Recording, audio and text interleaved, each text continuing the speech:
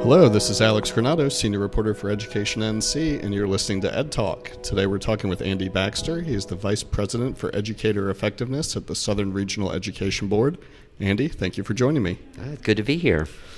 So Andy, this week we are running a series of articles on teachers of color and kind of the importance of students of color having teachers of color.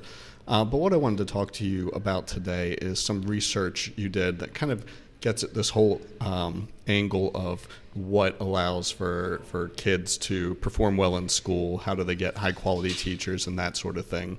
And I'm just going to ask you to kind of go into it. We were talking about it off podcast. So just tell me a little bit about this research into how students get high quality teachers and kind of the unexpected ways that might happen. Yeah, sounds good. So I worked for Charlotte-Mecklenburg schools from about 2008 to 2012 in that time range, and we got looking at the patterns of matching of students with their teachers and the quality of the teachers that they had based on the students' characteristics. And the idea was just everybody should have equal shot, at least, with our highest performing teachers. And we knew we might have some issues like there are in a lot of places where there are in high poverty schools, we might have fewer of the highest performing teachers. And we did find some of that. But I think the thing that we were really surprised to find is that even within schools, so the same group of teachers within the school, the same students within the school, students who were coming into the year low performing tended to be assigned either first-year teachers or teachers with a low performance rating in the prior year. And it really opened our eyes, to why that might be going on within a school. Was it a matter of seniority among the teachers? So teachers felt like, well, I quote, paid my dues, and so now I teach the more advanced classes. Was there a sense of maybe the students' parents weren't advocating or didn't even know to advocate for certain teachers, and so some students' parents were doing that, and this was the result? What we did know was that it was really having a dramatic impact on the academic trajectories of those lowest performing students. You come in you're a student, and you come in and you may be 2 years under grade level, and then you get a teacher who, at least by one measure, a value-added measure, was having students who were falling behind even more compared to an average teacher. Then you just think those students who are coming in behind, they're just going to slide further behind. Well, it's interesting because a lot of the conversation around this issue has to do with how do we get high-quality teachers into low-performing schools. Kind of the barrier that people see is actually getting the teachers into the schools to get them to the students. But what you're talking about is an actual divide within the schools and actually getting the already high-quality teachers in the school into the classes where the students need them. And so you looked to see why this was happening. That's right. The there is this, I would say, it's one of these myths that has some basis in reality, like a lot of things. But we found, at least using the value-added measure, so the contribution that a teacher makes to the changes in the test scores of his or her students, we found really high impact teachers in all of our schools across the board, whether they were low poverty or high poverty. Although we would say that in the lower poverty schools you might have more.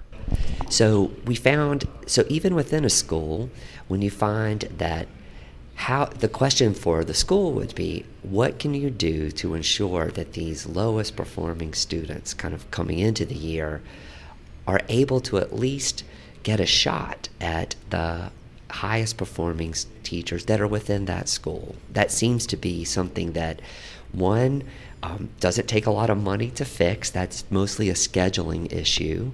It doesn't require new people moving to the school or big new district programs. It just requires a look, and it would be a little bit hard, right, from the standpoint maybe of an adaptive change, like there's a pattern within that school that's working for a lot of the teachers and for the principal and for some of the parents, and you would be pushing on that pattern a little bit. So we encouraged, one approach that we took was just providing the information. So imagine you're the person in charge of doing the schedule at a large middle school. You may not know what the student's prior exposure has been to high quality teaching. But if we could show you this student for 3 years in a row has had a teacher in the bottom 25% of performance in the district, and you have the ability to give that student a top 25% teacher this year, knowing that can help you kind of disrupt the pattern for that student. So some of it was just providing the information and putting some accountability. So providing the information and accountability for acting on it. So part of it was an awareness issue. That's right. The hope is once you bring awareness to the school, they'll do something to remedy it. Right. But looking at the cause of how it happens in the first place, you found kind of an interesting reason or contributing factor to why this was happening. Right. I think that we didn't do anything completely scientific to say like this is the one reason, but one reason that we heard, we talked to people like what might happen, and some of the principals did say that the parents who sometimes would be the most knowledgeable about different teachers within the school because they were involved in PTA kind of things or just active in the school, or new parents who had been there before, they would have lots of conversations, oftentimes informal, like maybe in the line to pick up the kids in like an elementary or middle school situation. And they were putting pressure on the principals that their students would be in certain teachers' classes. And low-performing students sometimes didn't have that advocacy for them. And so sometimes it was just easier. I mean, I don't think any person doing the scheduling would be proud of this, but it's human and you can see how it happens. You just are hearing constantly from this one group of parents, you're like, oh boy, all right, well, I'm just going to give them those teachers, and these other students I'm not hearing from, I'm just going to put them here, Who knows how it will work out. You could just see how somebody would fall into that trap. We just saw that it was that trap was happening over and over again, not just in a single year to these group of students, but year after year. And no wonder they were falling further and further behind. And so, if it's parents maybe in these school lines to drop off their kids who are having that opportunity to advocate, then parents of, low-income children whose kids ride the bus, well, those parents aren't there. The bus driver's dropping them off, so they don't have the opportunity to talk to the principal. That's right. So it's a complicated situation, because then you start thinking like, well, if you're a parent, is it bad to advocate for your child? You don't want to I don't think you want to create any scenario where it's somehow wrong for the parent to want what's best for their child and to, within reasonable bounds, advocate for their child. So one thing, in addition to just kind of applying some information and some accountability to the principals, we encourage them to think about different ways within the school to ensure that everybody could get access to the highest teacher. So it wasn't necessarily a zero-sum game. Some parents and kids are going to win and other kids are going to lose. So that's where we started thinking some about how to expand access to the highest effective. Started to explore things like the opportunity culture model or team teaching, other types of ways where you want to avoid a situation, like in the grand scheme of things, in which any kids are stuck with the low-performing teachers. So what were some of the challenges of trying to do this? Because this is the disparities in access to the highest effective teachers was something that was in complete control of the school. So much of the things that get in the way of sound education for all kids, the school system maybe can't control. Issues around poverty or neighborhood segregation, or even in some cases enticements to get teachers to move to certain parts of town to be teachers there. But this issue really was in control. The resources were in the building. The people who needed those resources, the students, they were in the building.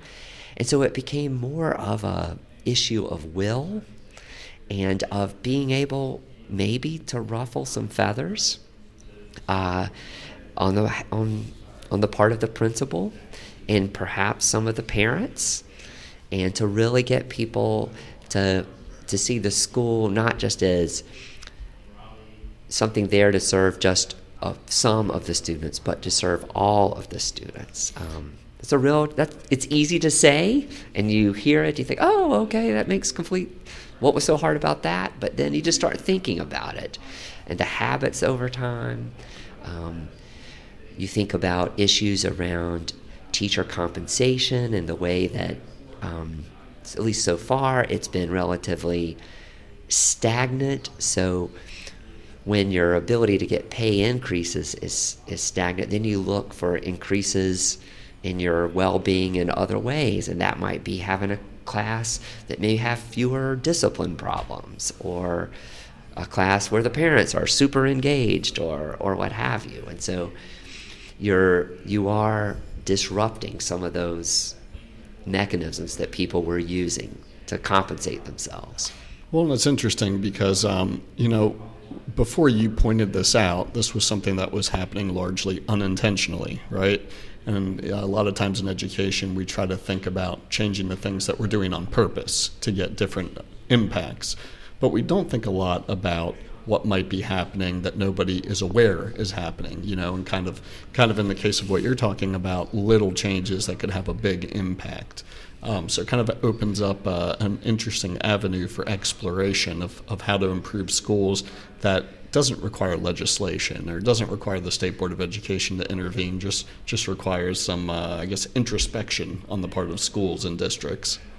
That's right. I really credit Peter Gorman, who was the superintendent at the time, for really trying to uncover maybe every stone to look at how might we improve the opportunities that the low income, low performing students were having. And he had a real vision about the role of the principal really being a manager. In addition to an instructional leader and all the other mantles we put on the principals, but the management aspect of really being in control and being intentional about using every tool that the principal has to improve the education. And one of those was something as simple as the schedule. All right. Well, Andy, thank you so much for talking with me. Thank you for having me. We've been talking with Andy Baxter. He's a Vice President for Educator Effectiveness for the Southern Regional Education Board. And I'm Alex Granados, Senior Reporter for Education NC, and you've been listening to Ed Talk. Thanks for listening.